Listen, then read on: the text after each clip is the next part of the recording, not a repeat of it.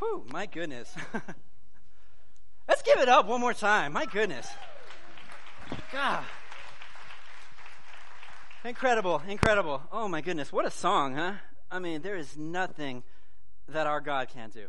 And I love that. And it's so sad because we tend to realize that after he's done something rather than trusting with him before, you know?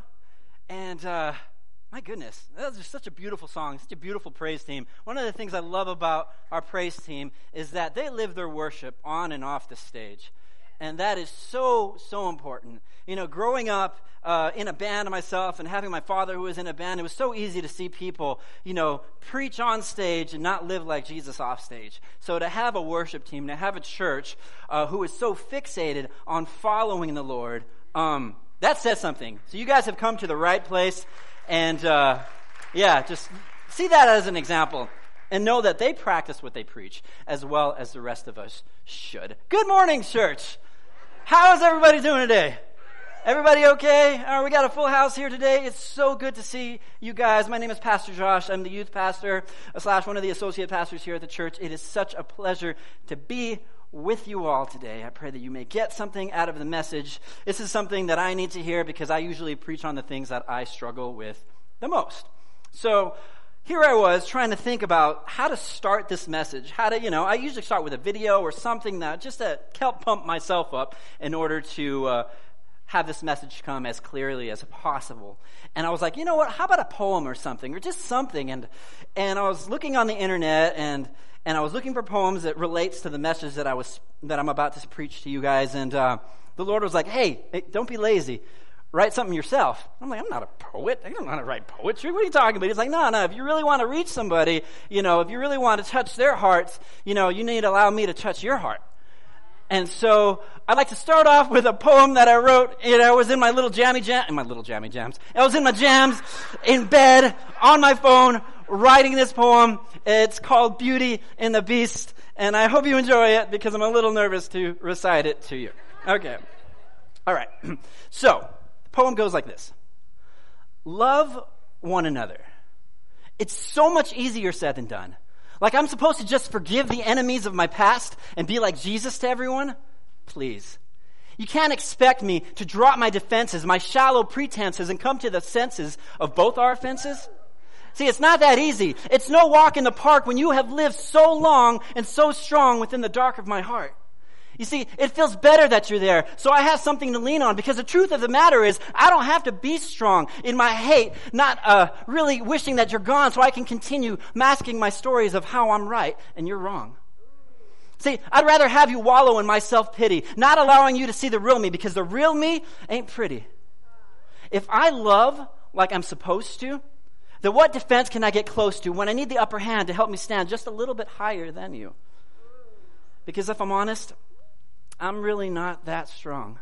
I mean, I get tired of sticking my neck out to be noticed and begging to belong. I come to church every Sunday looking for some sort of spiritual wealth, but how can I follow a God that says to love thy neighbor when I really just hate myself? See, I love it when you see the Christian walls build up around me, but deep down inside, I am living in agony and dying to be set free. Free to love, free to live, free to mean it when I say I forgive, free from the bondage of my own mistakes, free from the heart that I make myself break. See, this is how the healing starts. When we allow ourselves to see that there is a God who willingly chose to bear our own sin and filth and depravity, not seeing our identity as his enemies, but his family and what we could be. See, when he opens our eyes and we finally realize that our old self must die to stop feeding us lies. Lies that scream unworthiness from our wallets to our face. Lies that keep our eyes from forgiveness and from grace. Lies that broadcast not what we've gained, but what we've lost. Those same lies that we believe in are the same ones that he bore upon the cross. See, that cross, that beautiful cross that was so rightfully yours and mine to bear, that cross that screams, I love you, even when we shout back, I don't care. Yet, he still loves us in the midst of our sinful addictions just as much as when we choose to bow before him in humble submission. Submission that is powerful enough to love our enemies and love that is strong enough to set a mind free. because of his unwavering love. We are able to live as we were created to be, and we were created to love as we were as brothers and sisters, from the richest to the poor, to the greatest to the least. We love because he loves and chooses to be the beauty within this beast.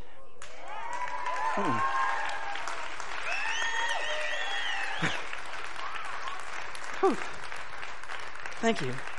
As I said, good morning, church. It is so good to see you guys. I'm so glad that I am here. I'm so glad that Pastor PD, Pastor Dave, has given me the opportunity to preach to you guys and to let you know what's on my heart, and hopefully we can relate with each other this morning.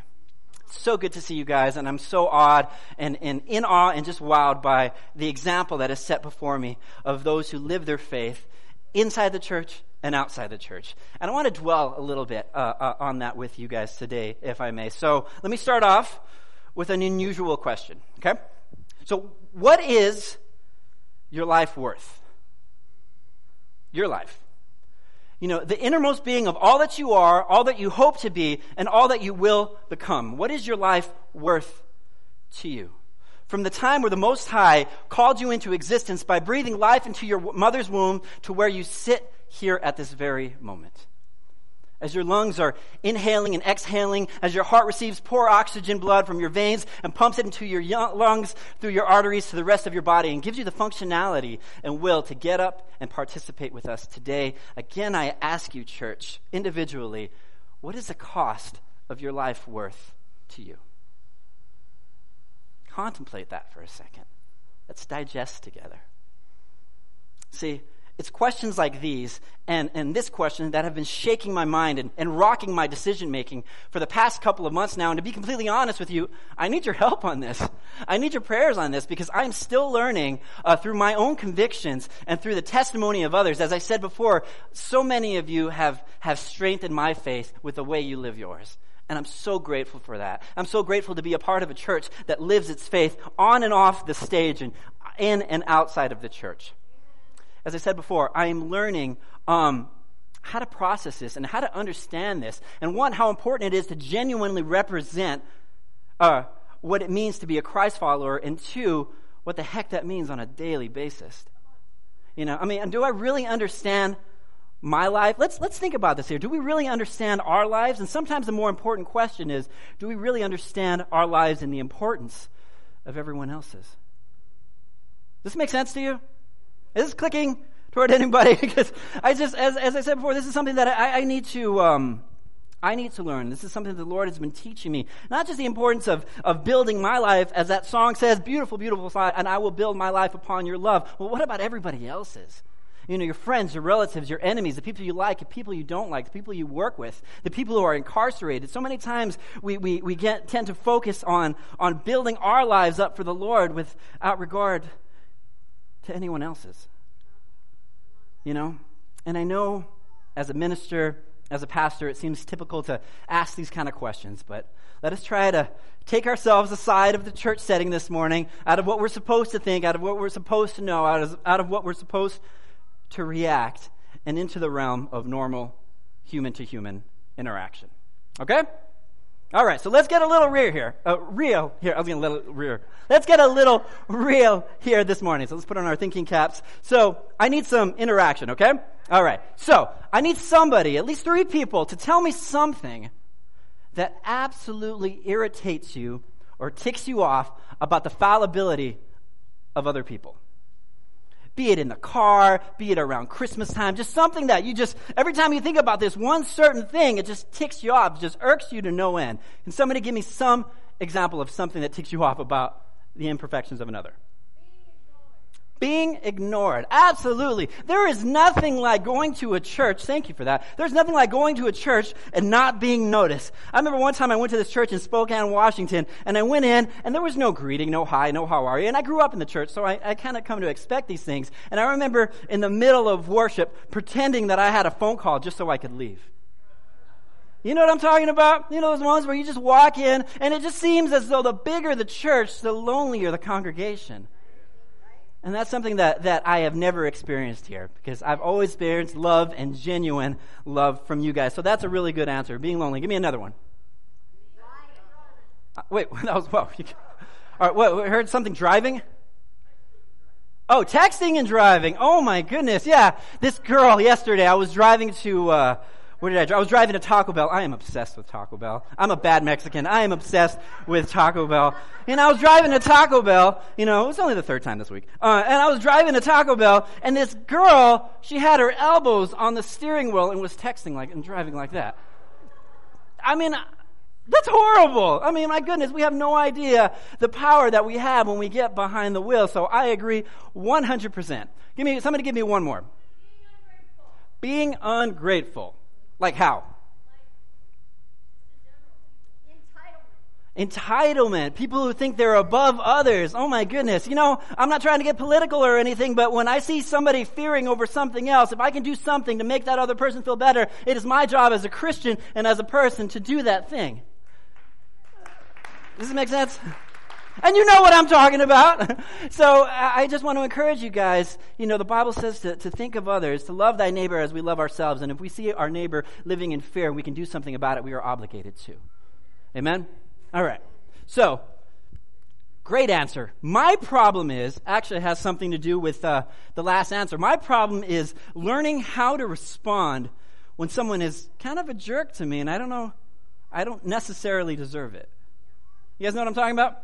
I mean, there have been plenty of times, I got a big mouth sometimes. My boca is pretty irritated sometimes. And you know what? There have been plenty of times where I absolutely deserved a snap of a response for something that I've said and what I've done. But when I can't seem to handle is when I'm blindsided by a mean comment or a rude remark that comes out of nowhere. You know what I mean? We're all imperfect. We all have to deal with situations like this all of the time, but it's something that I still struggle with. If I say good morning to somebody, or they blow you off, or they just say something, and you're just like, where did this come from? And how am I supposed to handle this like Jesus would, I wish I could handle it like God would in the Old Testament, just, But that's not how we're supposed to be, am I right? I remember, in my younger years, because I'm old and brittle, I remember in my younger years, I used to work at a Chick-fil-A. Anybody ever been to Chick-fil-A? God, I love Chick-fil-A. It's so good. And I love it because when I worked there, they take care of you. And I was the dining room host because I love people, and I was also the Chick-fil-A cow. Both are equally important. I loved my job, and when it got crazy busy, they would ask me to go behind the register. And I remember two stories specifically that really ties into what I'm talking about. The first story is I remember I worked at a Chick-fil-A inside of a mall right next to a high school. So it got crazy busy around lunchtime. It just got so busy and so full. And I remember the lunch crowd was coming up, and the work people came, and the high school kids came, and it got crazy busy. So they're like, Josh, we need you behind the register. I said, sure, no problem. And I go behind the register, and this kid comes up to me, man, this high school kid. And he comes up to the register, and he's just smiling a whip. He's just so happy. And I'm like, hey, how you doing? He's engaging in this conversation with me. And I'm like, what can I help you with? He's like, I need 2 meals. And I was like, for here to go? He said, for here. So I gave him his 2 meals. He eventually got them. He puts one in front of him and one in the seat in front of his tray. And he waits there. And he waits there. And he waits there. And the lunch rush eventually starts to dissipate. And I look and I see this kid is still here. Untouched food. Still sitting there. Don't know what's going on. And so as I go back to being the dining room host, I notice him, and as I said before, he has hardly touched his meal. And I go up to him, and I'm like, hey, dude, is everything okay? And he just looks up at me. I'll never, ever forget this. He looks up with me and said the 6 words that broke my heart. He looked up at me with tears in his eyes and said, I just thought she would come. I don't know about you. Let me get a little more of an awe than that. Come on. Have you ever been stood up before? It hurts. I was stood up once. It was at a sushi place. I had to sneak out. I remember the girl called me later and she was like, oh, I was late for class. I was like, well, then I'm late to talking to you ever again. But yeah, I remember this poor kid. I remember I didn't know what to say, so I bagged up his food, gave him like 2 ice cream cones and a hug, and I said, look, man, I'm so sorry, things will get better. But I remember feeling good about that because I felt like the Lord was using such a light situation to help brighten this kid's day and to teach me something. Of course, it really didn't teach me anything because a couple of weeks later we had a Black Friday. You guys ever been to a Black Friday sale? Awful. Awful, awful. Right after the day after Thanksgiving. Come on, really? Really, you're going to beat up each other over things that you're supposed to be grateful for the day before? Right? Come on. That's my own preference. Rant over. So sorry about that. But I remember I worked in the morning at the Disney store, because I was working at the Disney store. Love Disney. And I was working in the afternoon towards the end of my shift at the same Chick-fil-A in the mall. And it was crazy busy, and people were just irritated and irritable at the end of the day. The dining room was a mess. I was behind the register most of the day, so I really didn't get a chance to talk and to interact with people. And one of my last customers came up to me, and she was something else, man. I mean, have you just had one of those people, those Karens, who were just like, comes up to the register, and she's like, just blatantly telling me her order. I mean, she's just like demanding what she wants. And usually there's a nice, there's a proper etiquette. There's a proper way of dealing with these kind of things. And she's just laying down her order and just really, really rude and demanding. And at the very end of the transaction, she goes, oh, by the way, I'm military. And she pulls out her military card and kind of throws it on the table. And by this time, I had enough of this lady, And I was just, man, we had to deal with customers all day. Most of them have been really nice. This lady was just the last straw. And I remember picking up that card and looking at it and looking at her, and she's like, it's a blank, ugly picture, isn't it? And I was like, well, it fits your personality. Yeah, not my best what would Jesus do moment. You know what I mean? But I think we've all been in situations like that where we have put our foot in our mouths or wanting to put our foot in other people's mouths, if you know what I mean. But it still saddens me to this day because I didn't know what that lady was going through. I didn't know what she had seen or the reasons that led her to my register. But I willingly allowed the moment to dictate my actions. I willingly allowed her response to control my response. Now, if you're taking notes, this is just a bit of advice. If you're taking notes, please write this down. When you are engaging in any kind of conversation, either hostile or peaceful, please think about this. Don't listen to respond. Listen to understand. Am I right? I mean, don't listen to respond. Listen to understand. It is such a waste of time for the recipient of your conversation if all you're going to do is wait till they shut up in order to say what you really want to say without regard to how they are really feeling. James chapter 1, verse 19 and 20, it says, my dear brothers and sisters, take note of this. Everyone should be quick to listen, slow to speak, and slow to what? Become angry. For a man's anger does not accomplish God's righteousness. For a man's anger, or in this case, a man's lack of ability to understand, does not accomplish God's righteousness. Verse 21 says, so get rid of every filthy habit and every wicked conduct. Submit to God and accept the word that he plants into your heart, which is able to save you. I love that, which is able to save you. The Bible says to get rid of every filthy habit. That's a lot. And all wicked conduct. I don't know about you, but that's a lot on my part. I mean, I am not the most sainted person whenever I arrive here at the church, I mean, even yesterday, I got cut off by a lady, and I was just like, oh my gosh. And then, of course, I had to use the horn. The horn is like the cuss word, instead of you actually saying it. You just use the horn. And what did she do? She rolled down her window and waved at me, if you know what I mean, And so I was just like, but you can agree with me, right? These are hard things to live by. And once again, I'm not trying to depress you this morning or bring you down or anything, but to challenge you as I am being challenged to myself to this life and the purpose of our beings. Why we are really here, to know Christ as we've been created to, and to make him known in every way that makes an eternal impact, not just a Sunday by Sunday position. I mean, think about it. I mean, I grew up in the church. I know it's expected. I grew up in the church. One thing, I'm very grateful that I grew up in the church, but at the same time, when you grow up in the church, it's so easy to fake it. It's so easy to raise my hands without really realizing what I'm saying. Here's something that somebody taught me that really made a lot of sense. He said, the Lord is going to make you accountable for every word that you say, whether you believe it or not. So if I say something like, and I will build my life upon your love, it is a firm foundation. God's saying, okay, you're going to build your life. Let's work on it. Let's see what we can do, right? He's going to hold me accountable whether I believe the words that I'm saying or not. Why? Because other people are watching. And two, I'm supposed to be his kid, And if I'm his kid, he's going to keep me accountable and make me strong even through the words that I say. But so many times, as I said, we come to church programmed and ready to respond and ready to tithe, but not really ready to tithe with our lives. You know? And we come to church just hoping that we'll get better. We come to church hoping that things will be great to get us through the rest of the week. Well, let me tell you something. The constant need to clean out our spirits takes an everyday cleansing, not just a once-a-week spiritual bath. An everyday cleansing. And sometimes we take advantage of that. We come to church, okay, well, yeah, we got the blood of Jesus. We got grace. Yes, grace. Absolutely. Grace is there. Sweet, valuable grace. Thank you, Jesus. We can't make it without it. And we receive it because we need it. Let me say that again. We receive it because we need it. Grace is there to take care of the things we cannot. But the things that we can, we are obligated to.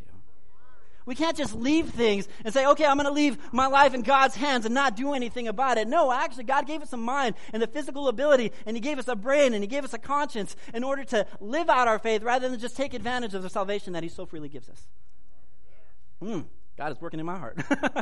I mean, the sins that so easily entangle us on a day-to-day basis in every situation, and it comes down to how we choose to respond to people of all different lives and lifestyles and socioeconomic levels. I mean, this is what we're called to be. The Bible says that He has called us out of darkness into His wonderful light. Guess what happens? When you're in the light, you shine just as bright as it. And this is what God wants us to do. We're supposed to be that shining city on a hill every day of the week.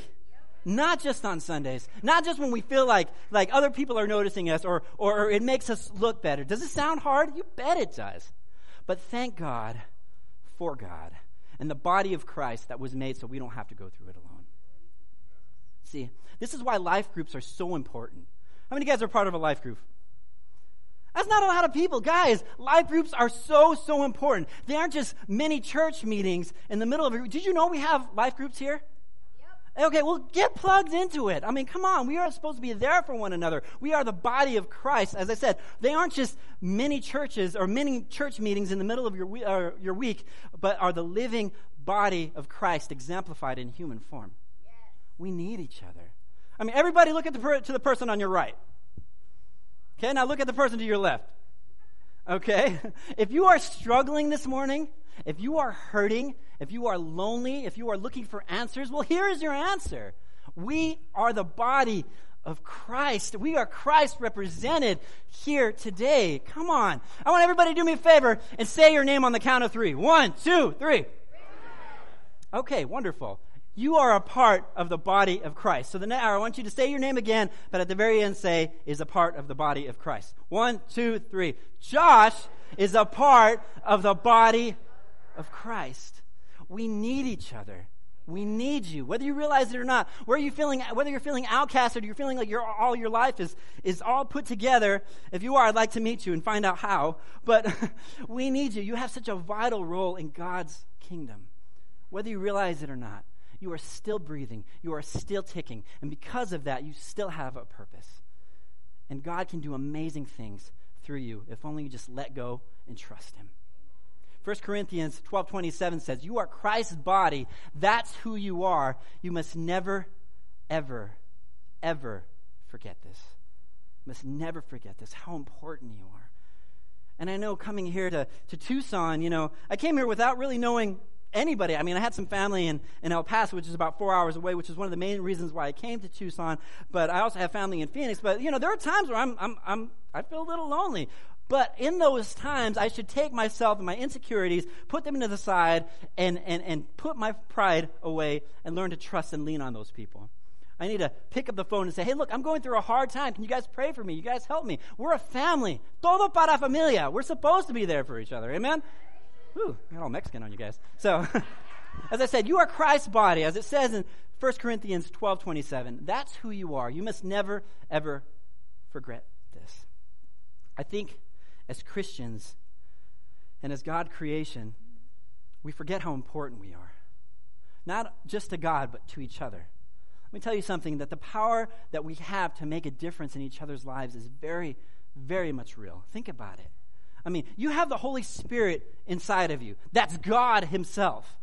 inside of you, think of what you're capable of. Think about it. I mean, think about what he can do through you individually and collectively. Yet we choose to sometimes mess that up, sometimes daily, with the thought that we're just not good enough.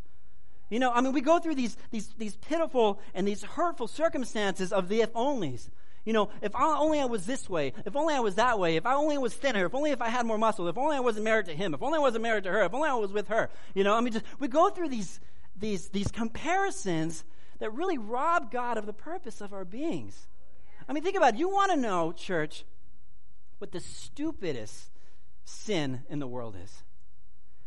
It is the sin of jealousy and comparison. I mean, seriously, why are you going to water down who God made and designed you to be for another sinful, fallible human being whom you secretly wish to be like? And think about it. If God himself, in all of his wisdom and glory and power, who has designed you into being, who has gifted you with a very specific and detailed life, why do you allow your insecurities to brainwash you into believing that you are simply not enough? I mean, come on. I mean, you know what happens as that builds up? You know what happens next? That same insecurity turns into intimidation and then to hatred, not only for that other person, but also yourself. And so what you're really doing is you're robbing God of the joy and robbing yourself of the joy and the purpose of your life. So when we're in those dark times, we allow ourselves to get mad and insecure when we see the excess of our enemies. We've all been there. And we start taking our eyes off of our own lives and start looking for ways to bring them down. Well, why are you looking at your enemy in the first place? I mean, think about it. I mean, is it your place? Absolutely not. Why are you looking down when you should be looking up? Come on. I mean, as believers, we are supposed to grow maturely in our faith, not get upset and angry and ready to strike back at everything that offends us. One of my favorite verses is found in the 6th chapter of Luke, where Jesus is talking and he's saying, look, guys, love your enemies. But I tell you who hear me, love your enemies. Do good to those who curse you. Bless those who mistreat you. Pray for those who mistreat you. I'm getting the words wrong. You know, if someone strikes you on one cheek, turn them the other also. If someone takes your jacket, do not stop them from taking your undershirt as well. Give to everyone who asks you, and if anybody takes something that does not belong to them, do not demand it back. How is that loving your enemy if you're so focused on bringing them down? How is that blessing those who curse you? How is that showing that you have the ultimate truth and the purpose of our lives living inside of you and trying to make you into a better person? I mean, think about it. I love this verse. I mean, so many times we tend to say the prayer of salvation and just leave it at that, but Hebrews chapter 6 verse 1 says, therefore, let us leave the elementary doctrine of Christ and go to the maturity, not laying again the foundation of repentance from dead works and faith towards God. It cannot stop just at the prayer of salvation, church. There has to be growth. We can't just be craving spiritual milk over and over. We got to develop some spiritual teeth in order to make a difference in this world. Hebrews 10:38 says, but my righteous one shall live by faith, and if he shrinks back, my soul has no pleasure in him. That's deep. That's deep. I mean, if we are so conformed just to stay here every Sunday and just to have our show of the world, oh yeah, I'm a Christian, I go to church on Sunday, but you're not doing anything past that, what good are you to the body of Christ? What good are you doing in showing to the world? I mean, think about it. If we have the ultimate truth inside of us, the ultimate truth, if the whole reason for existence is to know Christ and to make him known, what are we to do with that? I mean, how are we supposed to exemplify that or show the world that there's a light only on Sundays? Absolutely not. Allow God to use you where you are every day and allow him to build his kingdom up through you. That's the purpose, guys. We're supposed to live in eternity now. You know, and so many times we get comfortable. So many times we tend to focus back, or we get comfortable in our personalized, selfish, Christian, Americanized Christian shell, to where we're Christian when we're supposed to be, but yet we still go back to comfortably going back to our old habits, and we're kind of jerks to other people. I can admit it. I've been it. I mean, think about it. Christians shouldn't be jerks to other Christians, right? And so many times we're like, oh, well, I'm a Christian and I'm with my people. I can treat them like this because they're saved by grace and I'm saved by grace. Well, and sometimes we give the pitiful excuse of, oh, well, that's just who I am. Well, you're wrong. Jesus is supposed to make you better. Okay? And I'm preaching to the mirror here, guys. I'm not just preaching to the congregation. I need to learn this. He's supposed to make you better here, and he's supposed to make you better here. And if you're going to settle for anything less, you're going to run on empty. We are supposed to grow in our faith, not just settle for what makes us comfortable. And it's so easy to preach and so hard to live by. I mean, I struggle with this, and I need your prayer. I need your prayers. I need your prayers daily, and just like I'm praying for you, we're supposed to be there to edify the body, to strengthen our God, So my birthday is next Sunday. Thank you. I'm getting old and brittle. But here's the reason for me saying this is that every year I seem to make the same promises to God. Maybe you can relate. Every year, man, I wake up, I'm like, oh, Lord, this will be the year. My goodness, this year I will be more on fire, bigger, ready to take on the world. I can't wait to see how far I've come by this time next year. How many of you guys have said that prayer before? Man, I'm going to be a better person. I'm going to do better things. I'm going to be in such a better position, in such a better spot than I am this year. And then what happens by this time next year? Oh, Lord, here I go again. This year will be the year. I mean, come on, think about it. But if I'm all talk and no growth, what good am I as a person, as a spirit, and as a representative of Jesus? Think about it. Let me put it in another way, okay? Maybe the guys will understand this. Imagine somebody gave you a brand new car, okay? Brand new 2020 500 horsepower V10 Dodge Viper. Do they still make Dodge Vipers? Let's just go with that. Or a beautiful teal blue BMW. Like the one that's outside. I don't know if you've seen that car. That is one beautiful, beautiful car. So imagine somebody gave you a brand new car, the Broncos that are coming out next year. I am so excited about that. Yeah. So imagine somebody gave you a brand new car, just handed you the keys, 0 miles, gas tank full, and you're ready to go. Okay? That'd be a heck of a blessing, right? Absolutely, absolutely. Or maybe a brand new Kia Soul, like the one that I have out. My youth don't like my Kia Soul. I love my car. My youth are like, that thing is ugly, Josh. You look like you should be wearing a red nose and big shoes, but I love my car. Besides that, imagine somebody, as I said before, who gives you a brand new car, just tank full of gas, ready to go. And you see this car, and you get excited every time you lay eyes on it. I mean, it's just beautiful. And even though you have the keys in your hand, you leave it there. And because it goes nowhere, you go nowhere. I mean, sure, you tell people about it from time to time. When they need a ride and you see them walking and struggling, you mention that you have this brand new car ready to take the both of you, but you don't. I mean, and as I said before, because it goes nowhere, you go nowhere. This is what happens when we treat our faith and our relationship with God and we don't grow. I mean, we treat him like a brand new car inside of a shack of a garage of an old broken down house. Knowing what we have, where we should go, but too lazy and content to get there. I'm preaching to myself, guys. I mean, we all deal with, think about it. I mean, and as I said before, we come to church saying, oh, okay, I'm going to come to church and I'm going to feel better when I leave. But then we eventually crave church at the end of the week rather than being the church every single day and everywhere we go.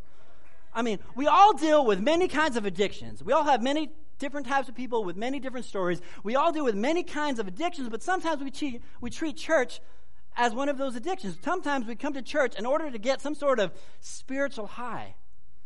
But the thing about getting high, my friends, is that it eventually wears off. It doesn't last. It leaves you craving more because it doesn't feel enough. Jesus says in John chapter 4, verse 14, he says, whoever drinks of the water that I will give him will never be thirsty again. The water that I will give him will become in him a spring of water welling up to eternal life. John chapter 7, verses 37-38, it says, let anyone who is thirsty come to me and drink, for the scriptures declare rivers of living water will flow from the heart of anyone who believes in me. And it's not just believing, it's believing with your actions. It's putting your faith and your feet together and saying, okay, God, I believe you. Now let's see where we can go. But you got to take the first step, church. You got to more than just want it. You have to long for it. You got to crave it. And as I said, I don't want to say things to to make you feel like I know what I'm doing, or make you feel like I'm either better than you, or these are things I'm supposed to say because I'm on stage. But these are struggles that we all go through daily. And I am learning, as most of you are learning, how hard it is to represent Christ in a world that is so rapidly spinning out of control. As I said, you got to long for it. You got to pursue it. You got to hunger for it. You have to recognize its cost. It costs to become a Christian.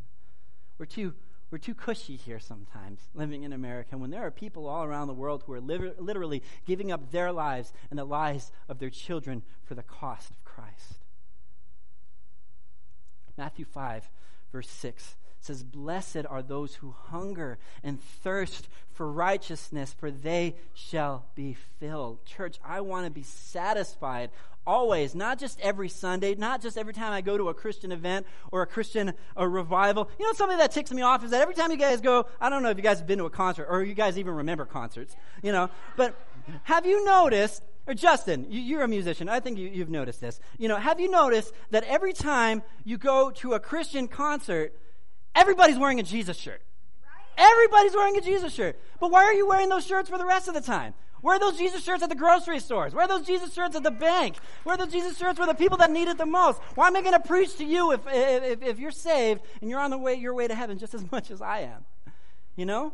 As I said before, I want to be satisfied, and I want the world to be satisfied. In order for the world to be satisfied, I need to show them that I am satisfied, that I am different, that God has saved me for a reason, that I have found the purpose of my existence. But to do that, I have to be willing to walk. And instead of saying, "Jesus, take the wheel," how about saying, "Jesus, you are the wheel"?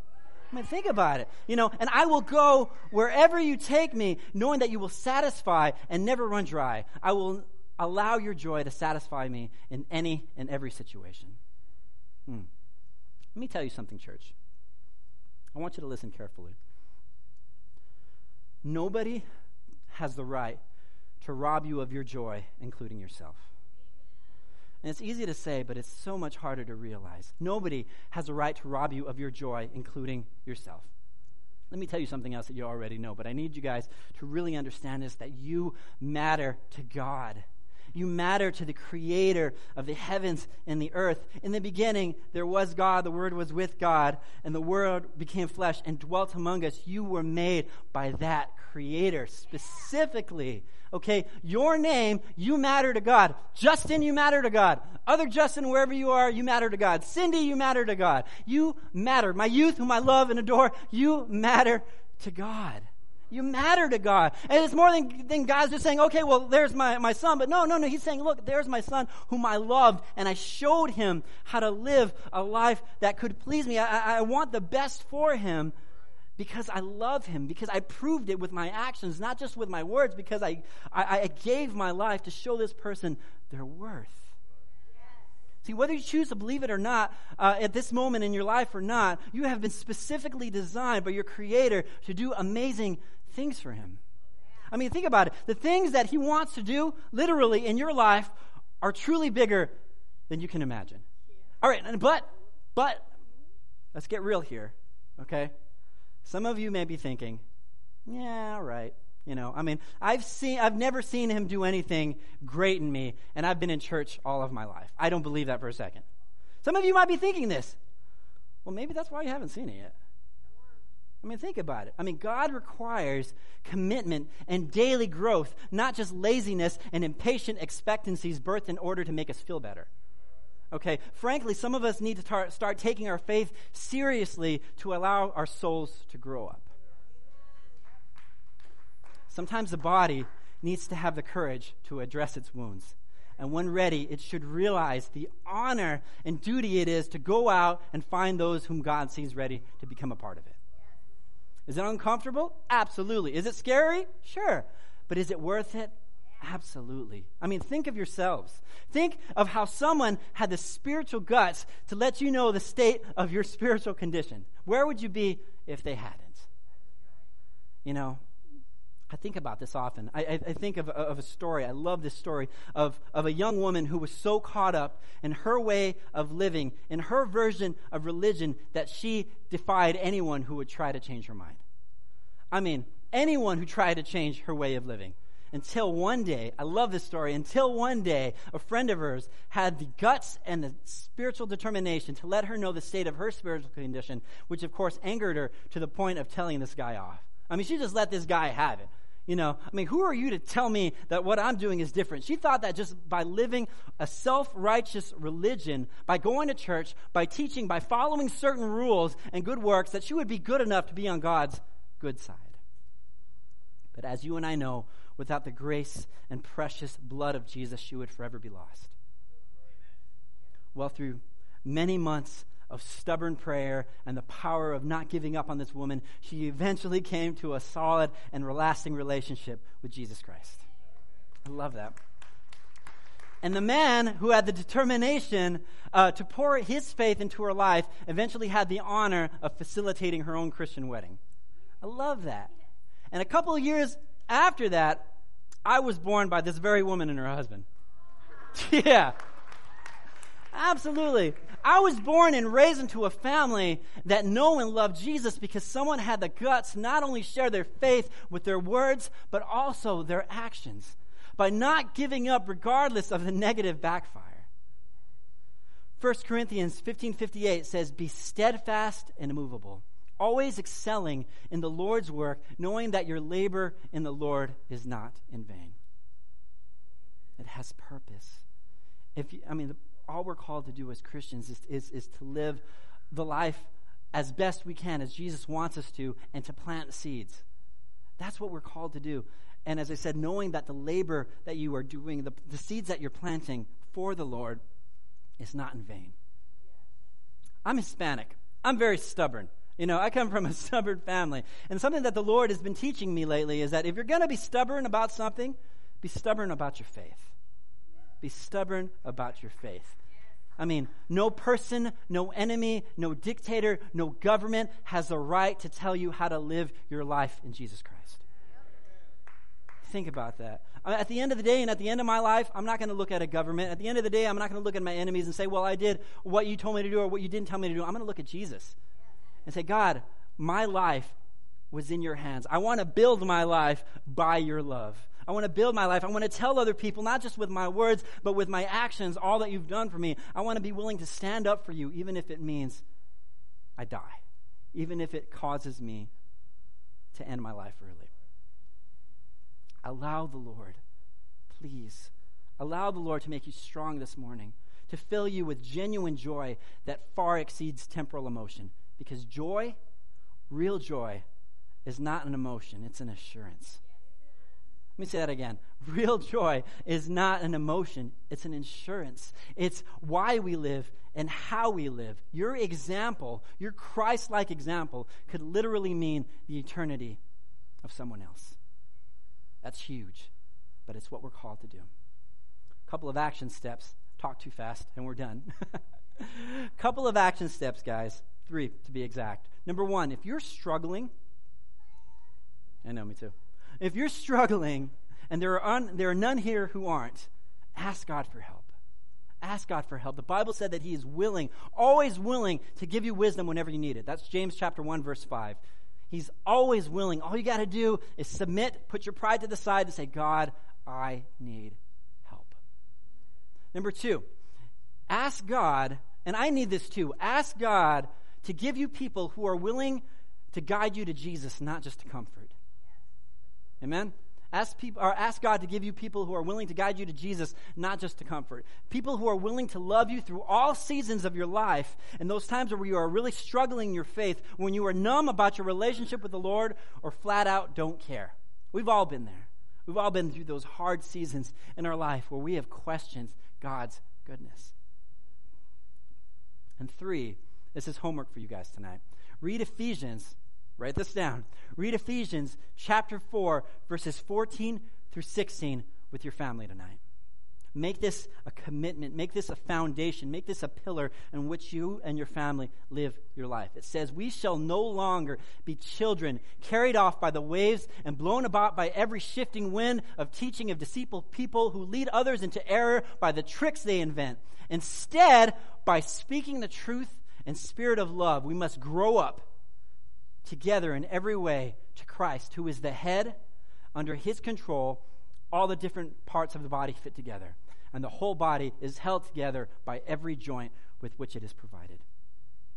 So when each and every separate part works as it should, the whole body grows and builds itself up through love. The whole body builds itself up through love. Love is eternal, guys. You are eternal. So live in that eternity now. I mean, after all, your soul is already. Why not the rest of you? And for those of you who don't know who Jesus is, those of you who have come as a visitor and you're wondering, why does he keep on mentioning Jesus? Well, guess what? Jesus is why we're here. Whether you know him or you don't know him, Jesus is why we're here. Keith Green, he was an old singer who died in the 80s. He was a wonderful singer, and one of his quotes was, "I'd rather have people hate me with the knowledge that I tried to save them." That's how we should be as Christians. We should be willing to preach the gospel to whomever, whenever, regardless of the impact, either negative or positive. I love you guys. God loves you, whether you realize it or not. Let's live our faith. Let's pray. Holy God, first of all, I want to say I'm sorry. I'm sorry for not taking my faith as serious as I should. I'm sorry for being a good example on Sundays, but not really caring about the rest of the week. Lord, I just pray as a church and as a congregation that you give us the strength to live for you no matter the cost, no matter the outcome. We have been saved for you. We have been created for you. Show us how to walk. Let us always remember that you are the final victory, and that no weapon formed against us shall prosper, and every tongue that comes against us will be condemned. Why? Because you are our guide. You are our shield. You love us. You've proved it in the past. You prove it in the present and in the future. Help us to love you and help us to live the purpose of our beings. Thank you, God, for using us. Thank you for choosing to use such fallible, imperfect people to build your kingdom. We are willing to be the church every single day. In Jesus' name, amen. Remember, church, a couple of things. Remember, church, my little doohickey just came off. Oh, it says thank you for joining us. Remember, church, that you are the beauty. Remember, church, that you are the diamond, or you have a diamond in the rough of your heart, that you have a beauty within this beast of you. Remember the example that you are. Remember that you are here for a purpose. Remember that God loves you and that you are purposed and valued and been created to do amazing things for him. Go out and make a difference into this world, because that's why you were created and that's why you were saved. God bless you guys. We'll see you next Sunday. Take care.